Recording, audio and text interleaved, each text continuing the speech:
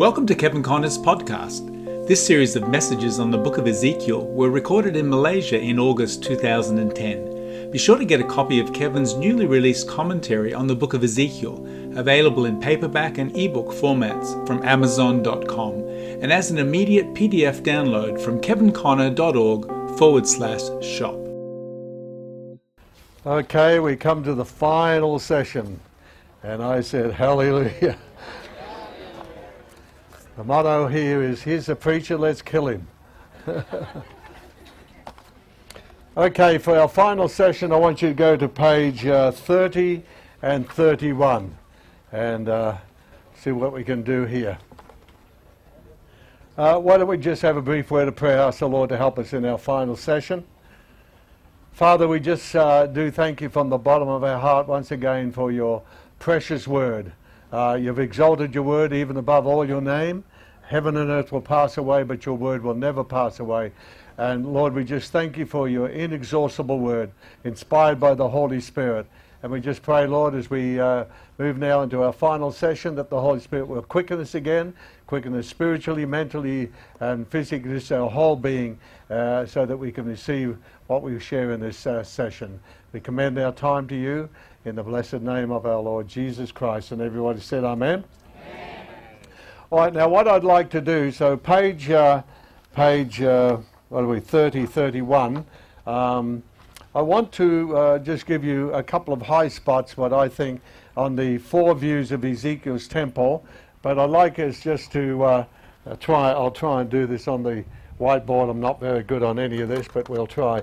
So I'd like you to take down sort of this type of diagram, and what we've done in previous sessions, just divide the book into three basic parts. So chapters 1 through to 11, so Ezekiel chapters 1 through to 11, basically deals with the old temple, the material temple, and as we saw the other night when my voice was troubling a little bit, the glory of God departing. So the glory departs. So basically the first 11 chapters deal with the old temple, the material temple.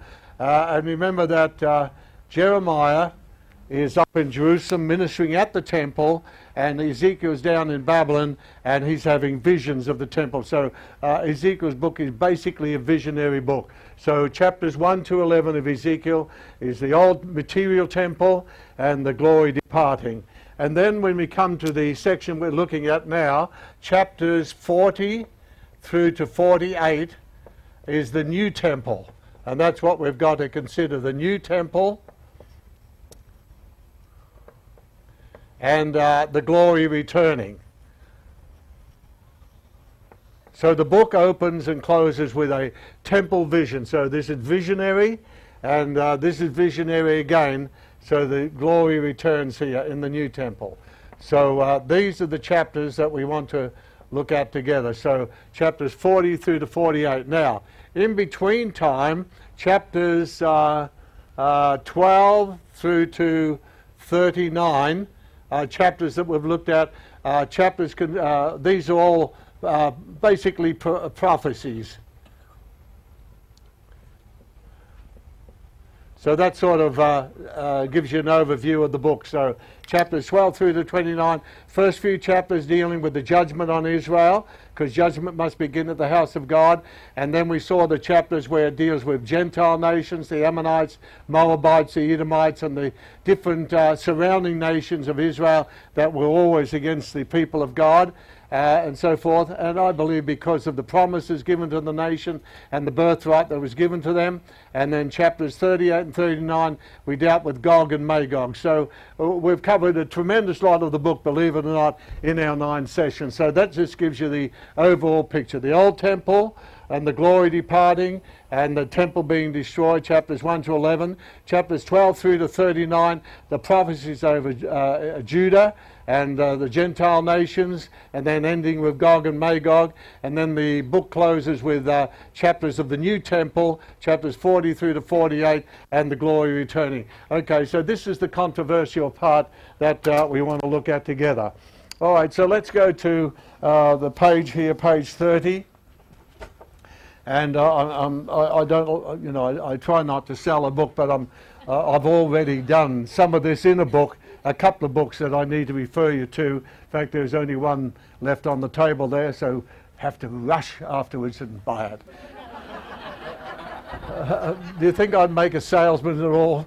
Okay. All right, now, this is very controversial, and if you disagree with me, disagree agreeably. It's not my fault if I'm right, okay? And history always proves prophecy, see? So some people get upset with me and say, well, look, regardless of what Kevin Conner believes, or Hong Sing, or Mickey Mouse, or Donald Duck, it doesn't make any difference. God's got it all planned out, and it'll all work out in spite of us. Okay, this is how I understand it, and I've had to change my view. As I said the other night, I've had a lot to learn and unlearn and relearn. And, you know, the more I know after all these years, I've got 60 years behind me, the more I know, the less I know. Because you'll never exhaust the book. I remember one minister in New Zealand said he'd exhausted the Bible. I thought, you got it round the wrong way. The Bible's exhausted you. Because if you could exhaust the Bible, you'd exhaust the author. And God's the author, so you'll never exhaust what's in this book. As I said, the more I know, the less I know. All right, now, okay, just briefly here, there's two major things I'm going to be dealing with. I'll tell you when I get to it. So, first of all, we have four major views of Ezekiel's temple. Then we have number one, which is the literal prophetic view. And if you want full details of that, it's in ISBE, which is International Standard Bible Encyclopedia, and they deal with the literal view that Ezekiel's temple is going to be a literal temple. And I'll come back to about the time element. So the literal view, and then there's the dispensational view, which is very similar to the literal view. So a literal, actual rebuilt temple. And then we have the what's called number three, the messianic apocalyptic view, and that this is when Christ comes. He'll probably build a temple and everything like that, and rearrange the furniture on earth, everything like that. Number four is the view that I hold. And my school, so I'm not the only one in the world that holds this, the symbolic Christian view. So if you want details on the others, you have to look up the books and so forth. So I refer to them. So literal prophetic view, it's going to be a rebuilt temple, and then the dispensational view, Schofield view, which is very similar, messianic apocalyptic. The one I want to major on and just give you the view I hold is the symbolic Christian view. Now, let me just add a couple of other thoughts here. If I can find this other little bit of paper I had here.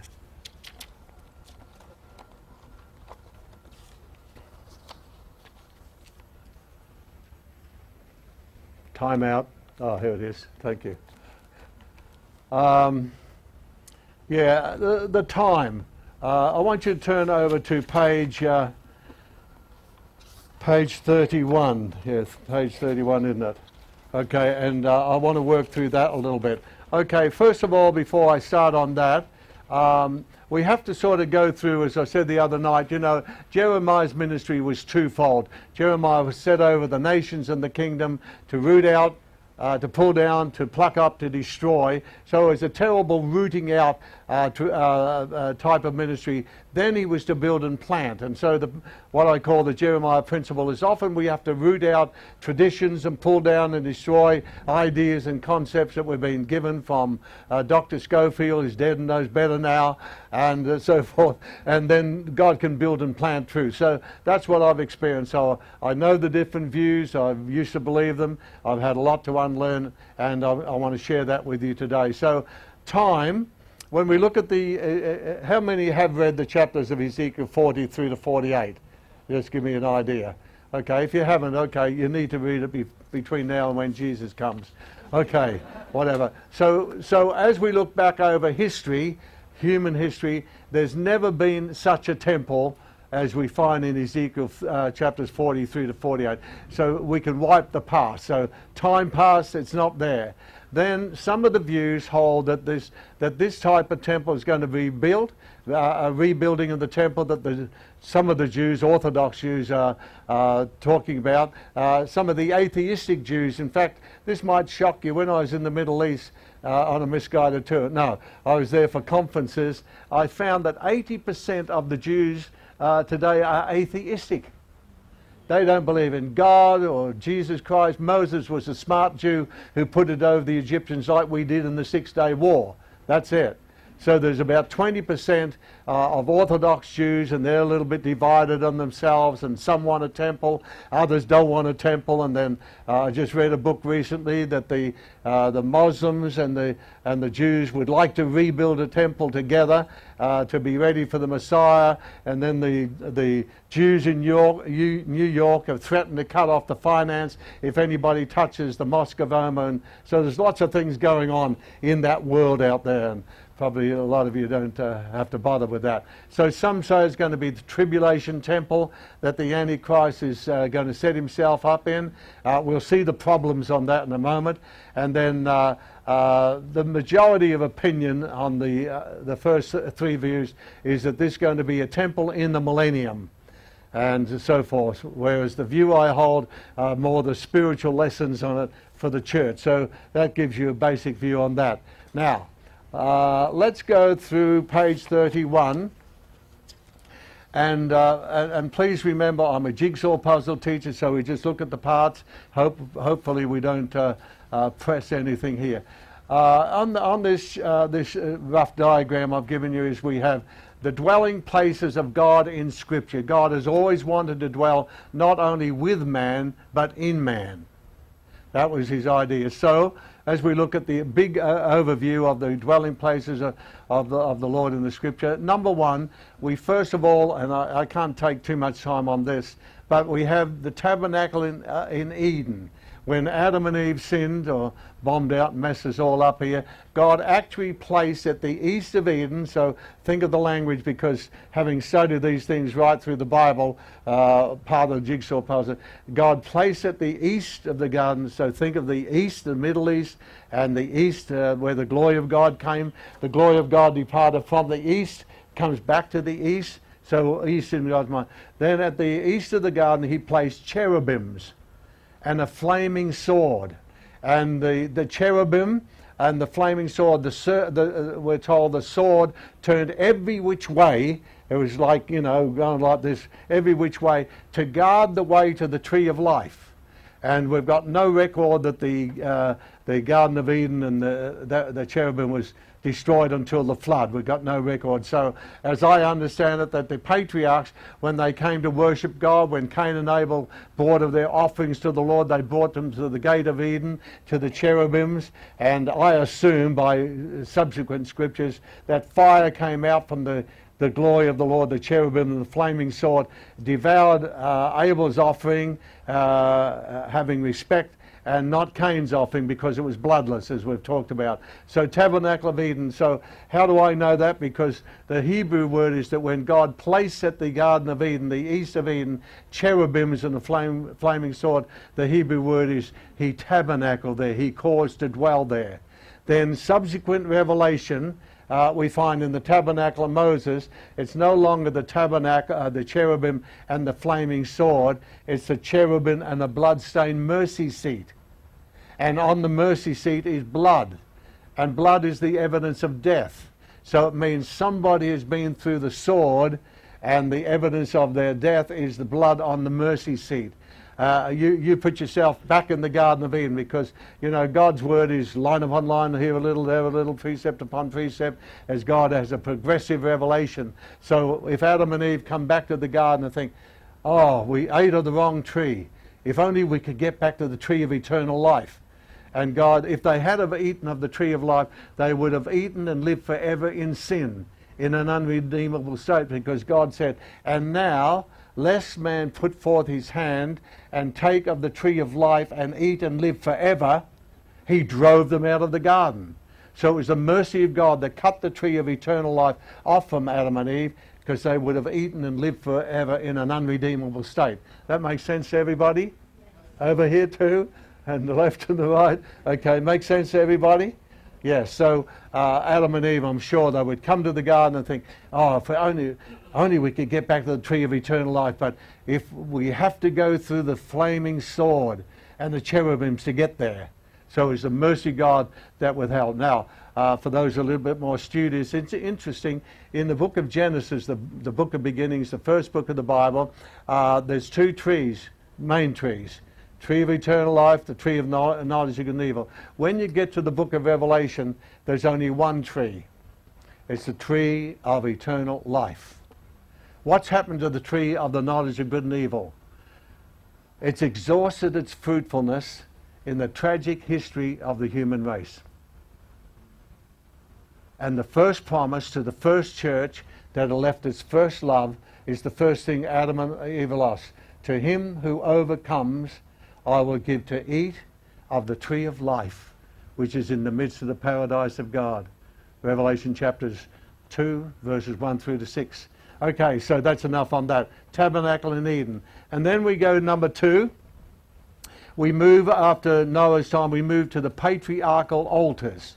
And at the altars, we find that Abraham, Isaac and Jacob, Noah, and the different patriarchs, they built an altar to the Lord and called on the name of the Lord. And there was often an appearance of God. God visited them. So patriarchal altars. Then number 3, we come to the Exodus, and then God called Moses up on the mount and gives him the revelation of the tabernacle of Moses, which is a fuller expression of what was seeded in seed form in the tabernacle of Eden. So we have the cherubim, the flaming cherubim and the mercy seat, blood on the mercy seat, the outer court, the altar, and then the holy place and the most holy place, whole revelation there. And tabernacle of Moses is basically the way of approach to God. Nobody could approach to God without blood. Without the shedding of blood, no remission. Number 4, the next dwelling place of God is what we call the tabernacle of David. Years later, and we find that the Ark of the Covenant that was in the tabernacle of Moses is now put in the tabernacle of David. And that's the way of worship. So we have in the tabernacle of David instruments of worship, the singers, the song of the Lord, and so many things there. Excellent book written by a close friend of mine, to my other nature. Okay. And then number 5, the next dwelling place of God. So you'd have to, I'm not giving you scriptures on this, but you'll find that in Chronicles God said, I've gone from tent to tent, and from one tabernacle to another tabernacle.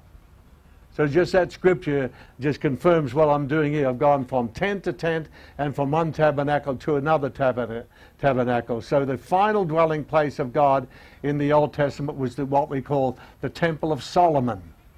And so the Ark of the Covenant moved from Tabernacle of Moses, from Tabernacle of David, after 30 years into the Temple of Solomon, and it remained there until the temple was destroyed.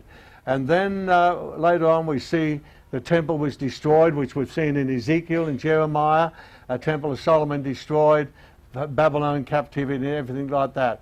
Then number 6, under the restoration, because the Babylon captivity only lasted 70 years, then God used the prophets and Nehemiah, Joshua, and Haggai and Zechariah, and these men, prophets, under the restored temple. So they were restored to the land, and the temple was restored.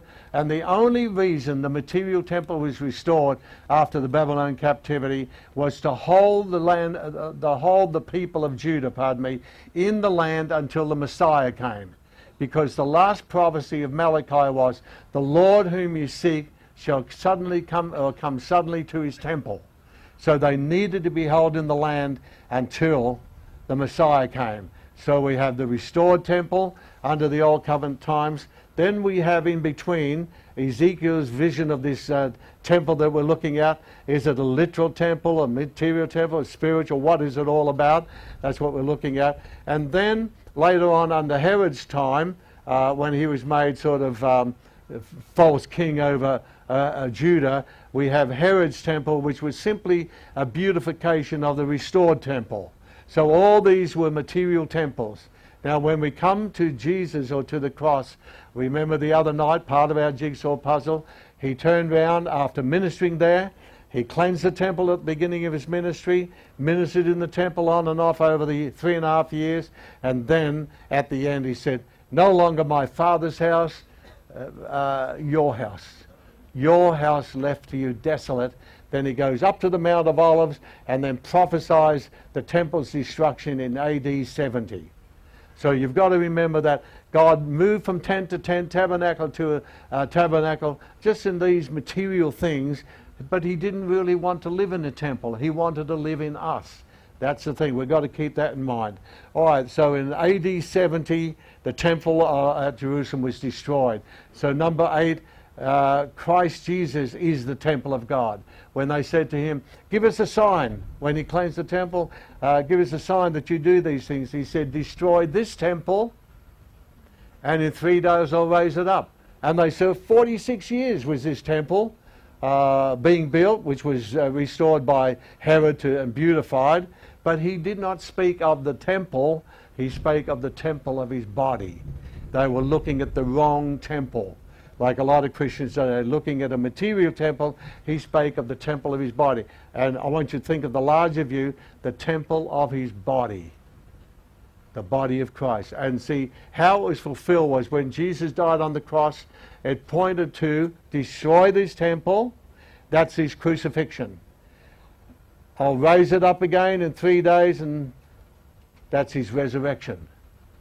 The temple of his body. So we have significantly there the death, burial, and resurrection of the Lord Jesus Christ. Then when we come to number 9 here, all the New Testament writers, they don't speak anywhere of Ezekiel's temple. If it's going to be in the future, they always say the church is the temple of God. You are the temple of God. Never once do the New Testament writers ever speak of a material temple, because in AD 70 it's destroyed, and most of the books in the New Testament were written after the destruction of the material temple. So they're not looking at a material temple.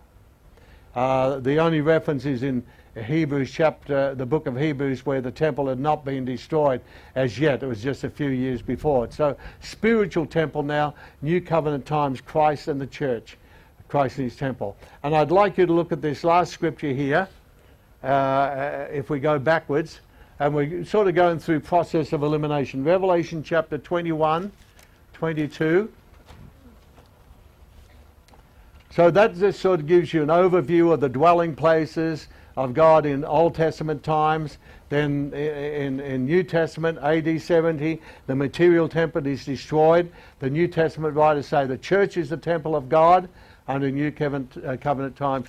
Then Revelation chapter 21, Revelation 21 and verse 22, John takes us way over the 1,000 years, which I've got on the diagram there, and he takes us to the new heavens and new earth, and verse 22 is sort of process of elimination. And I saw no temple in it, in the city of God, for the Lord God Almighty and the Lamb are its temple. So process of elimination, we cannot have the Ezekiel's temple in the new heavens and new earth. We don't need a temple there. The church is God's temple, but here it says no temple for the Lord God Almighty and the Lamb. So we have the temple and the Lamb are its temple, God and the Lamb. So process of elimination. So it's the temple, this Ezekiel's cannot be built in the new heavens and new earth. That's out. Okay, question is it going to be a millennial temple, or what is it? That's what we're looking at. Everybody got the gist of that? I enjoyed doing that. That was great. Thank you. All right, now let's go to my next point. Okay, now the two things we're going to look at in our time here is two major objections. So back to page 30. Page 30. So the view I hold, number 4, is the symbolic spiritual Christian view. Okay, now objections to the actual material temple view. Two objections we're going to look at. My computer made a spelling mistake there. You can correct it. Letter A, the geographical or material problem that we have here. And then letter B, which is the major one, as far as I'm concerned, and this is where I had to relearn, is the theological or covenantal objection. So they're the two objections. Now, what I think I think I told you about this, I'm seeing somewhere, didn't I? I think.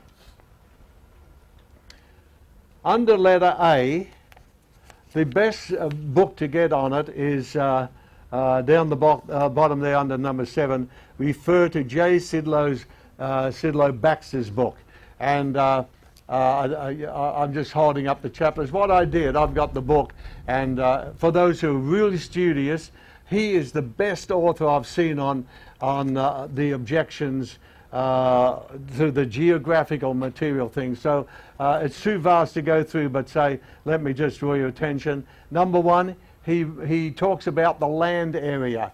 And if this was a literal material temple, he says the land area of Jerusalem and a rebuilt temple would have to be at least 17 miles square for a start. And he said the land area for the priests and the holy oblation, everything, it's so vast. The whole land of Israel in its present state, the River Jordan would have to be moved, and the Red Sea would have to be moved in order for the rivers to flow, according to that. He said the whole geographical problems, and I recommend, if you really, that's the best material I've seen on these chapters there. What are they? Those chapters on Ezekiel. That's the best material on it. So he goes into the objections of the vast land area. It would the temple itself, he said, would cover the whole land of Israel in its present state. Now that's a pretty big temple, and he said it would take about nearly 4 hours to ride on a motorcycle to get to the altar of sacrifice. So, you know, by the time you killed the animal and got on your motorcycle and drove up to the altar 4 miles away, whatever it is, the blood would all be congealed, you'd be exhausted, and you'd run out of gas. I mean, you know. It's too vast to go into. I want to spend the major time on the covenantal because to me this is the most powerful argument. So I've put down the outline from his book here. So the land area is so unbelievable. The holy oblation area, just for the priests alone, the temple area, as I said, you know, it would cover the whole area of present-day Jerusalem, the city area which is beyond that, and the living waters. He said, if the living waters come from the Dead Sea or the River Jordan, God would have to move the river, and God could do it if he wants to. I don't think he wants to, you know. And then the temple materials, he says, none of the materials in the temple are really mentioned in the vision. You've got to remember it is a vision. I think he says a couple of things are mentioned of wood, and then number 7, there's no mention of the Ark of the Covenant, and pretty well all of the furniture is completely never mentioned once. So if it's going to be a real, literal, actual temple, why isn't the Ark mentioned once, where the glory of God was to dwell upon, and why are not the other furnishings mentioned at all? So if you want to do that properly, I'm not going to wear you out on that, but there's chapter after chapter, about 3 or 4 chapters on the objections on the geographical and the material objections. So that's well worth it. Now, there's only one book here by KJC on the Temple of Solomon, and page 666, no, page 225, I've quoted from Baxter on this, and it put the objections to Ezekiel's temple there on a geographical material objection.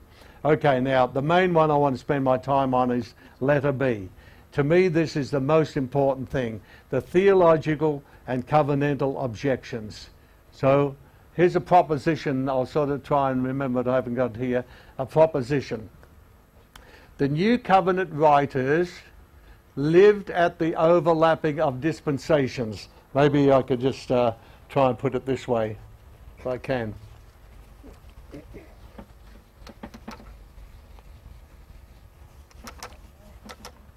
Okay, so say here we are at the cross, And we've got to remember that the cross is what, and I'd like you to put this down if you want to. The cross is really the hermeneutical filter. So, this side of the cross, we have the Old Covenant, OC, and this side of the cross, we have the NC, the New Covenant. So the cross is the hermeneutical filter. So what you have to do with everything in the Old Testament, I do this with everything. Once I saw this, I take everything from the Old Testament. It doesn't matter what it is. Say circumcision, Sabbath days, the Ten Commandments on tables of stone, tabernacle of Moses, tabernacle of David, temple of Solomon, bells, smells, incense and nonsense. It doesn't matter. I take everything to the cross, and it's either fulfilled and abolished at the cross, or else, if it goes through the cross, it comes into a higher level. Let me explain. How many would agree with me that circumcision was abolished at the cross?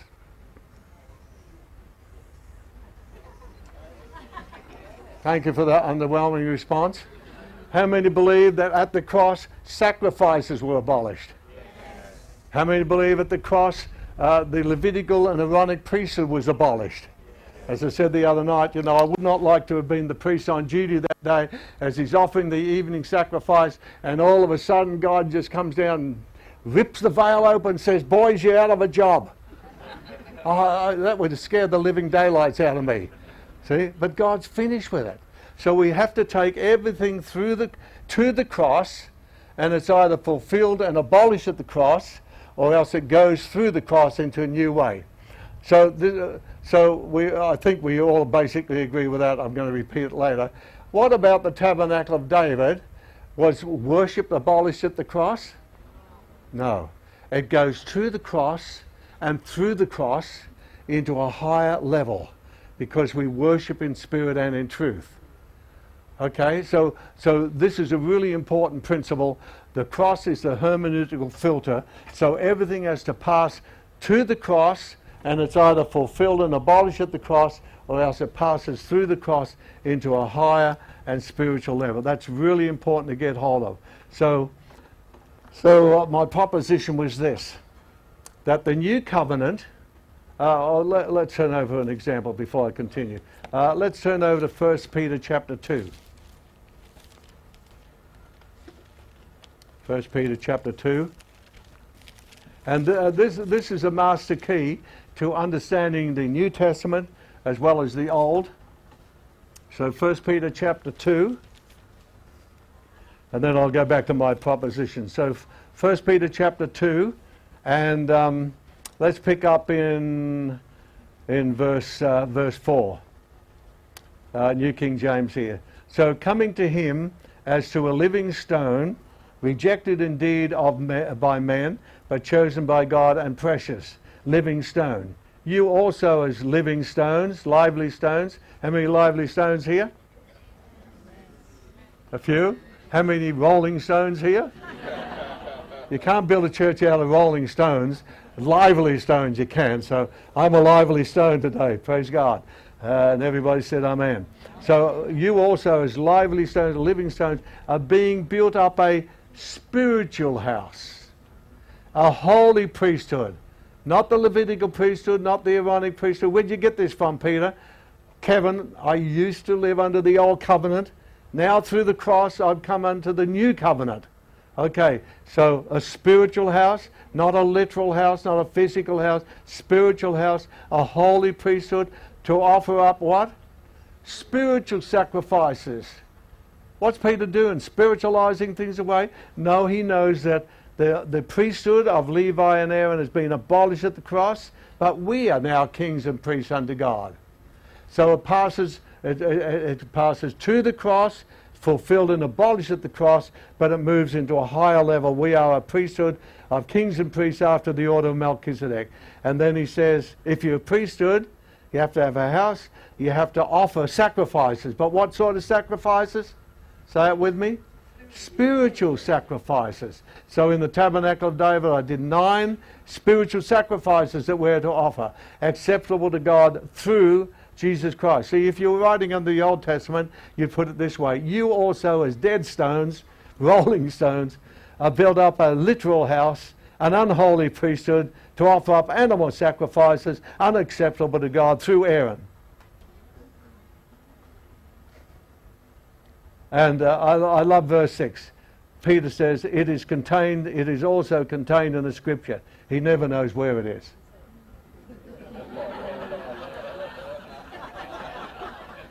So when you don't know where it is, you just say it's contained in the scripture. Yeah, 66 books of it.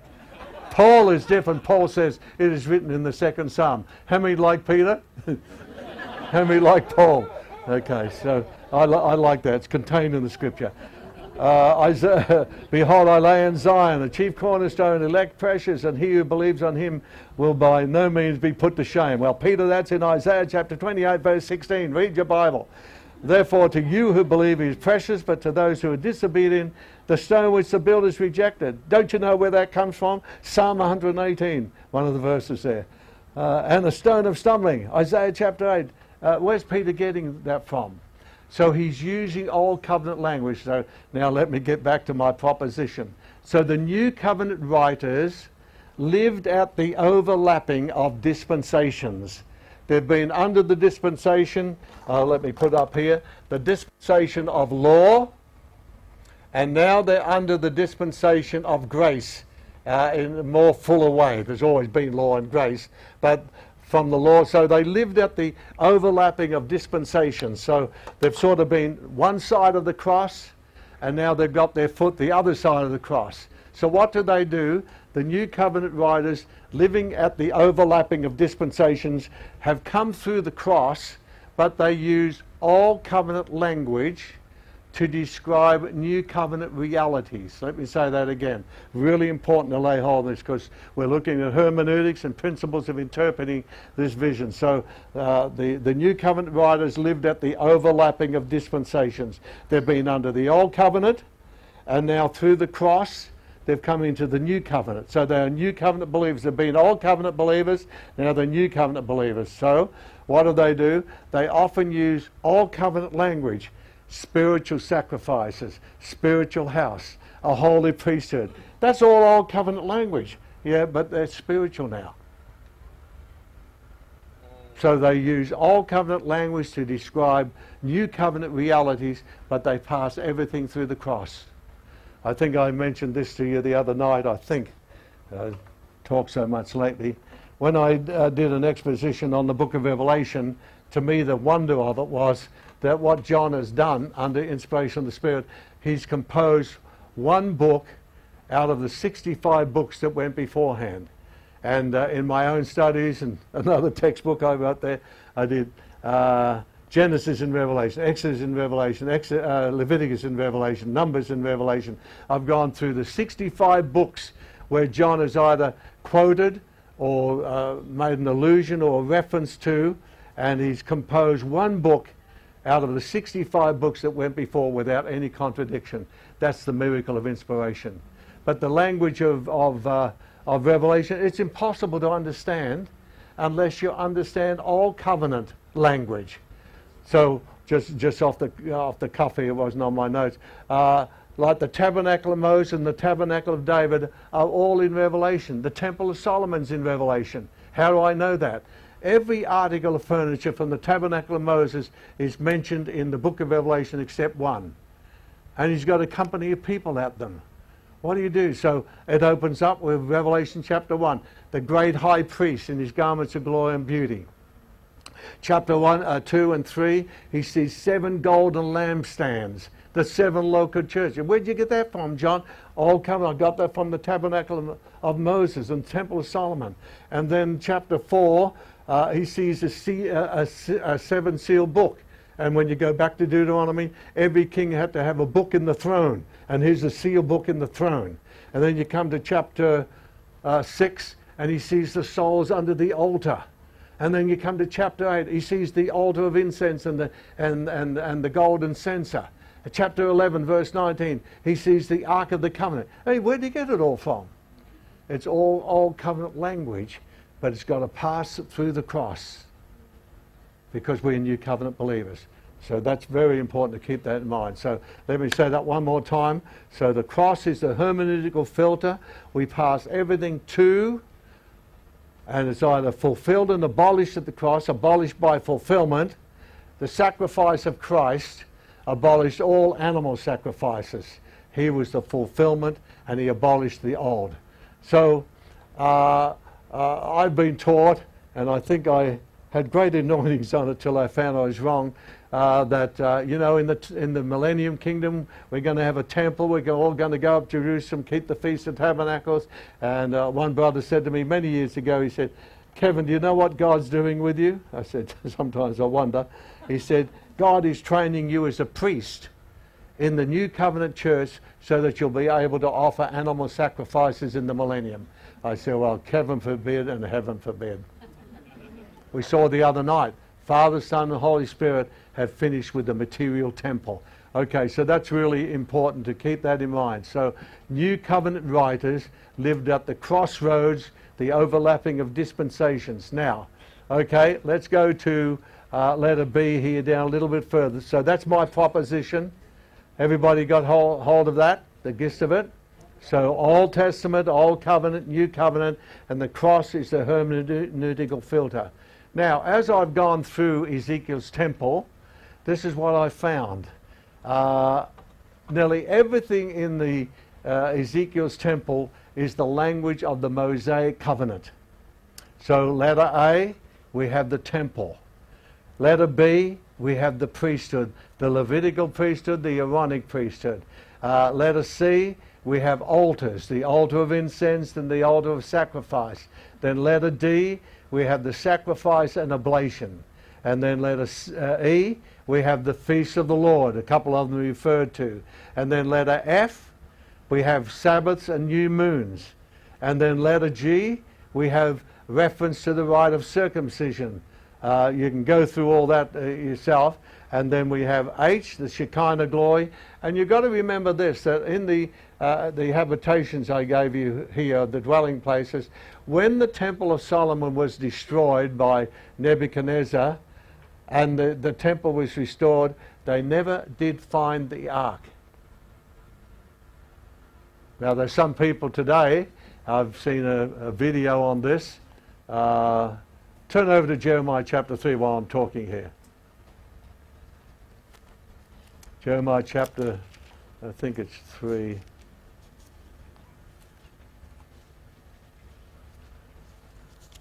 Jeremiah chapter 3. Jeremiah chapter 3, yes. Yes, okay. Jeremiah chapter 3, just a moment. So when the temple was restored under Zechariah, Malachi, and Haggai and so forth, they never could find the ark. The temple of God has never had an ark in it since. When the glory departed, we have the final mention of the ark in Jeremiah, and no temple since the Babylon captivity has ever had the ark. And you see, there were 5 things missing from the restored temple. No ark, and because there was no ark, there was no restored glory. There was no Urim and Thummim that the high priest used to wear to get the mind of God.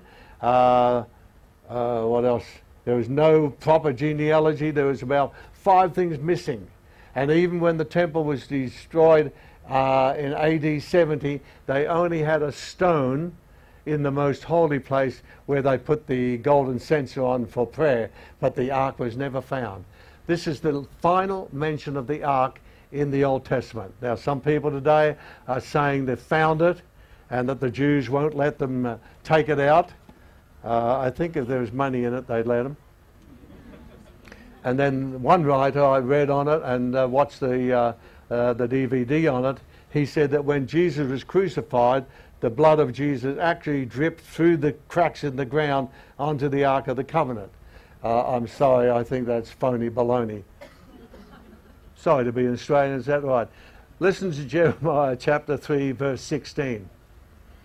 And this is the final mention of the ark under Jeremiah's time, who saw the destruction of the temple. And it says here, "Then it shall come to pass, when you are multiplied and increased in the land in those days," whatever those days refer to, says the Lord, "that they will say no more, the ark of the covenant of the Lord. It shall not come to mind, nor shall they remember it, nor shall they visit it, nor shall it be made any more. That's the last mention of the Ark of the Covenant in the Old Testament. And it's never been seen since. And note the 4 things that God said about the Ark. Now, you see the candlesticks, the lampstands, the altar, everything was wonderful. But everything took its glory and place in relation to the Ark. Because the Ark was the only article of furniture on which the Shekinah glory dwelt and from which God spoke. It was the most important. And it's not here. And note the 4 things that they say about it. Let's read it again. So then it shall come to pass when you are multiplied and increased on the land in those days. So we have to determine what those days were, whether it was the restored temple or not. Says the Lord, they will say no more. Number 1, the Ark of the Covenant of the Lord, the most important thing. Without the Ark, everything was gloryless. Number 2, it shall not come to mind. Number 3, nor shall they remember it. Wow, I mean, you know, I've gone through the history of the Ark. Number 4, or whatever we're up to, nor shall they visit it. And number 5, then must be, nor shall it be made any more. That's pretty solemn, the Ark. Okay. All right, so where are we up to on this? All right, so back to our notes here. So the Sabbaths and new moons, the rite of circumcision, the Shekinah glory, visiting the Ark, but there's no mention of the Ark, as I said. It's not even mentioned in Ezekiel's temple, and then the worship at Jerusalem. You see, Jesus repudiated worship at Jerusalem. Let's go to John chapter 4. John chapter 4. Everybody still breathing? John chapter 4. And let's go to verse 19. Jesus talking to the woman at the well. So the woman said to him, Sir, I perceive you are a prophet. How many think if Jesus talked to you about you having 5 husbands and the guy you're living with now is not your husband, how many think you say, oh, you're a prophet? Verse 20, our fathers worshipped in this mountain, which was Mount Gerizim in Samaria, and you Jews say that in Jerusalem is the place where one ought to worship. And you see, this Ezekiel's temple is to be in Jerusalem, and people are supposed to go up and worship. Hey, listen to what Jesus said. Jesus said to her, Woman, believe me, the hour is coming when you will neither on this mountain, Gerizim, nor in Jerusalem, Mount Moriah, worship the Father. You worship you do not know what you do not know. We know what we worship, for salvation is of the Jews. But the hour is coming. In fact, it now is. So, hour is coming in verse 21, but verse 23, the hour is coming, and now is, when the true worshippers will worship the Father, not in Jerusalem, not in the mountain, not in Gerizim, but in spirit and in truth. For the Father is seeking such to worship him. God is a spirit, and those who worship him must worship him in spirit and in truth. So Jesus repudiated Jerusalem as a place of worship. So we don't have to go to Jerusalem for a misguided tour.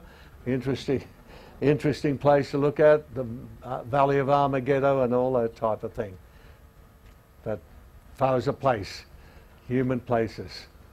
And then what I gave you the other night is that Jerusalem, which spiritually is Sodom and Egypt.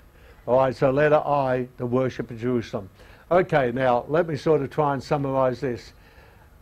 If Ezekiel's temple is a literal rebuilt temple, is God going to restore the Levitical and Aaronic priesthood? What's your answer? No. Okay. Is he going to restore sacrificial altars? No. Is he going to restore sacrifice and oblation? No. Is he going to restore the actual keeping of the feasts of the Lord? No. Is he going to restore the Sabbaths and the new moons? Are we going back to that? No. Is he going to restore the rite of circumcision? No. All the men said hallelujah. So you ladies don't have all the problems. Is he going to restore worship at Jerusalem? Are we all going to have to go up to Jerusalem? No. The answer is no. So you see, because we are new covenant believers, and everything that I've listed here was fulfilled and abolished at the cross. We are under new covenant, and so God is not going to backslide, because that's what it means. Say, okay, so here we are, the law age, 1500 years approximately, and approximately 2000, well, we'll say 2010, because we don't know where we're up, age of grace, and then when Jesus comes here, we're going to have 1,000 years of what I call a Christian millennium, not a Jewish millennium. If you have a Jewish millennium, then all these things are going to be restored. But you see, God would have to backslide and go the other side of the cross to restore the Mosaic covenant. He's not going to do it. When he saw his son, and John the Baptist said, "Behold the Lamb of God," he just couldn't help responding. He said, "This is my beloved son, in whom I'm well pleased." So God's not going to go back to the old covenant. So we are new covenant believers. So to me, this is the greatest view that Ezekiel's temple is not a literal rebuilt temple, that there's only spiritual essence. There's a vision. Some say that they should have built the temple, but just the geographical complications and the theological complications repudiate it as a rebuilt temple. Okay, in this book that I've told you about, I'll tell you what I did. Where did I do that? Try to save place here. I'm not trying to sell you a book, but for those who are really interested, in the supplemental chapters, this is what I did on these chapters. The Temple of Solomon, Temple History, the Temple of Zerubbabel, the Temple of Herod, Ministry of Christ in the Temple, which I've already alluded to, the Temple of Ezekiel's vision, the Temple in Thessalonians, what about the temple where Antichrist sets himself up? Have you ever thought about this? When Paul says that the Antichrist is going to set himself up in the temple of God, showing himself that he is God, have you ever thought of this possibility? You are the temple of God, and that the Antichrist will come from the church. Think about it. Don't throw it away. The temple in Revelation, there are how many references to the temple in Revelation? There's only 2 of them, possibly, that refer to a literal temple in Jerusalem. Certainly not Ezekiel's temple. All the rest are, I'll make, to him that overcomes, I'll make a pillar in the temple of God. And in heaven there's no temple, the Lord God and the Lamb of the temple. Problems of a tribulation temple, so forth. So that's all in that book. And then I'm going to come in for a landing soon, make way for questions. Then this is Noel's book, so I can't steal this. This is called New Covenant Realities, and it's sort of a supplemental to the covenants that I did. And in this book, what I did, going down to, was that all right? Going down to number 2 on that page, page 30. So we've got number 1, the Mosaic Covenant, the problems of the restoration of the Mosaic Covenant, and everything. If this is a rebuilt, material, literal temple, and all these things are restored, it actually contradicts the whole book of Hebrews. Because the book of Hebrews says Christ's sacrifice. We're never going to go back to... If we go back to animal sacrifice, it means God's got to backslide and go the other side of the cross. Well, Christians may backslide. God never will. He's never going to reinstitute. You see, if this is a material, literal temple, and God reinstitutes circumcision and Sabbath days and animal sacrifices, that's the biggest insult he could give to his son. It's the biggest insult to Calvary. So in this book, what I did, I went through all the points of Scofield, Dr. Scofield, who I had great anointings on until I found I was wrong, and I did the cross is the key. New covenant circumcision is of the heart. New covenant Israel. Peace be upon the Israel of God. They are not all Israel. So when people are going around and say, so all Israel will be saved, why don't they read the context? They are not all Israel which are of Israel. So if all Israel is to be saved, and they're not all Israel which are of Israel, who's the Israel that's going to be saved? Did you get that? You see, they are not all spiritual Israel which are of natural Israel. That's what Paul's saying. Read the context. New covenant temple, new covenant priesthood, new covenant sacrifices. There's 9 of them. I think I've got it in this book. I must buy myself a book. New covenant incense. You know, what is the incense that God wants in the new covenant church? The prayers of the saints. It's all there. New covenant feasts, new covenant land of rest, new covenant kingdom, new covenant commandments written on the tables of our heart and mind, new covenant day of rest, new covenant Jerusalem, the better covenant. So I think there's about 3 books left there. All right, I think I'm sort of done, really. Let's see. We hope you've enjoyed today's teaching. Visit kevinconnor.org for more information.